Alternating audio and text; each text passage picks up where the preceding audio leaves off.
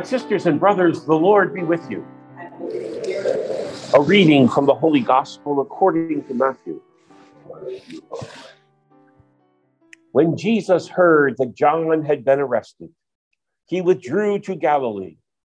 He left Nazareth and went to live in Capernaum by the sea, in the region of Zebulun and Naphtali, that what had been said through Isaiah the prophet might be fulfilled.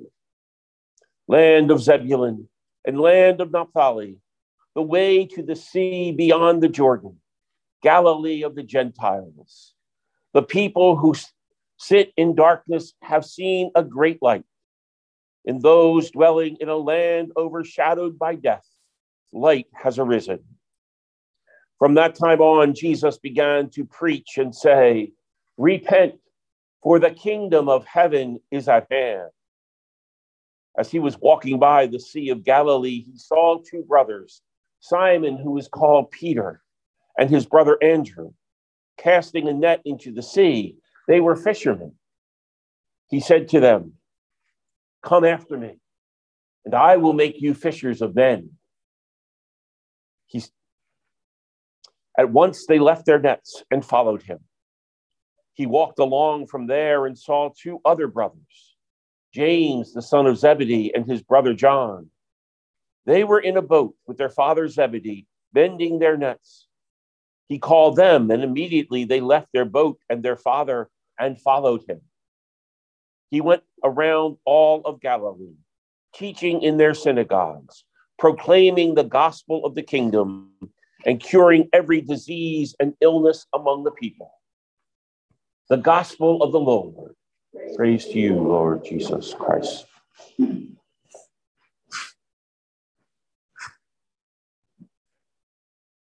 People who walked in darkness have seen a great light. Upon those who dwelt in the land of gloom, a light has shone. So I think we have a pretty good idea of what a land of gloom is like after the last several days, and I think it's going to continue for a while. We're in this darkness. It's hard to get excited. Even though we know that spring is coming, it's just hard to get going, to get moving, to feel alive and energized. It takes a great deal of effort. It really wasn't quite like that in the land of Zebulun and Naphtali, and isn't it? It's rather a pleasant place to be. It's a lovely light there. The little village of Capernaum sits at the top of the Sea of Galilee, and there are some hills behind it that are green, and they don't have this. But they had a different kind of gloom. And maybe while they didn't share our gloom, we might, even though we seem to be in a very different place than they would be, might share their gloom in some ways, and so be just as hungry and just as needy and just as hopeful that a light could come and dispel the darkness. The prophecy of Isaiah about that land goes back to about 800 years before Jesus made his appearance in Capernaum. Followed a conquest by the empire of Assyria that was pretty brutal and left that land in a great deal of pain and darkness. And Isaiah prophesied that indeed, despite how dark it was, light would come. And it really wasn't terribly different in the time of Jesus. A different empire, the Romans, but still plenty of darkness. Living there under the Roman rule, and things had been troublesome up in Galilee. There had been a rebellion, and the Romans had crushed it with great violence, a great deal of darkness, a great deal of fear, a great deal of shame, a great deal of anger lived in the hearts of the people there. They were beaten, but still they stirred with a desire to be free. The Romans, the way they treated people, you just didn't matter.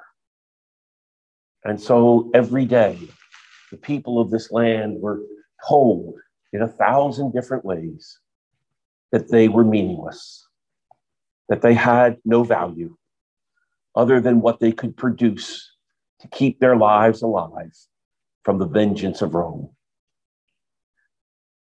They worked incredibly hard and received very little as a result of their work. If they were ill or sick, they were even more meaningless, more worthless. Nothing but burdens. And this was too communicated to them in 1,000 different ways. And they felt the powerlessness of knowing no matter how angry they were, they could not change the way it was, because the vengeance and the power and the cruelty of Rome would overwhelm them again. So into that setting, after the arrest of John the Baptist, which again was a symbol to the people that they were powerless, this prophet who brought some light and some hope into their lives was now in the darkness of prison, silenced. Walks Jesus, walking into Capernaum from his hometown in Nazareth, which was just a few miles away, and announcing that the kingdom of heaven is at hand. And the people would know what the kingdom of heaven was like, because it would be exactly the opposite of what they were living in under the kingdom of Rome. And Jesus was able to communicate to them that in the kingdom of heaven, no matter what's true of you, you matter. You are valued, you are loved, you count.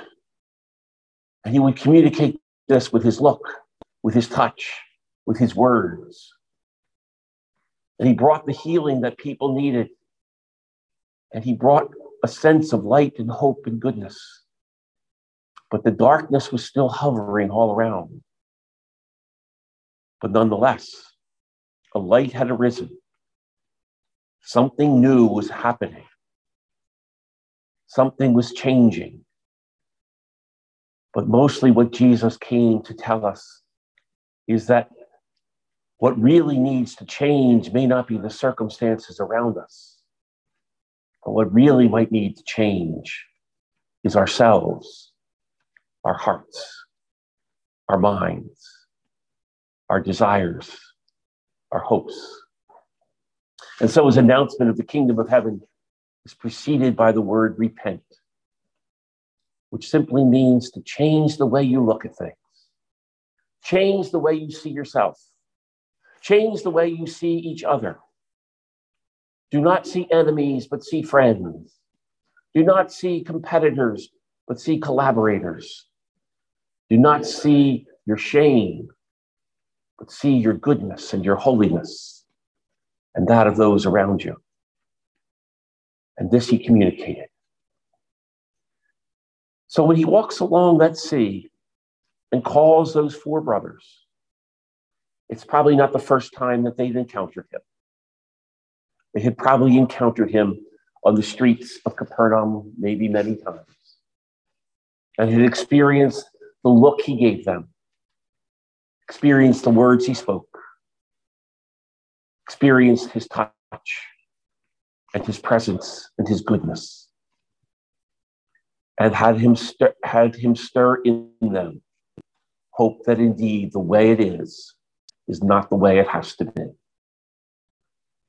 And so they're ready to go after him, to follow. And they have quite a journey ahead of them. And on that journey, what will happen to them is that while everything around them may remain very much the same or even be worse, they will be transformed, they will be changed. They will see the world in a new way. And instead of seeing darkness all around them, they will see light. Instead of experiencing profound fear, they will learn to trust. Instead of feeling the devastation of shame, they will know they're loved. And instead of being consumed by anger, they will be moved to passion and compassion.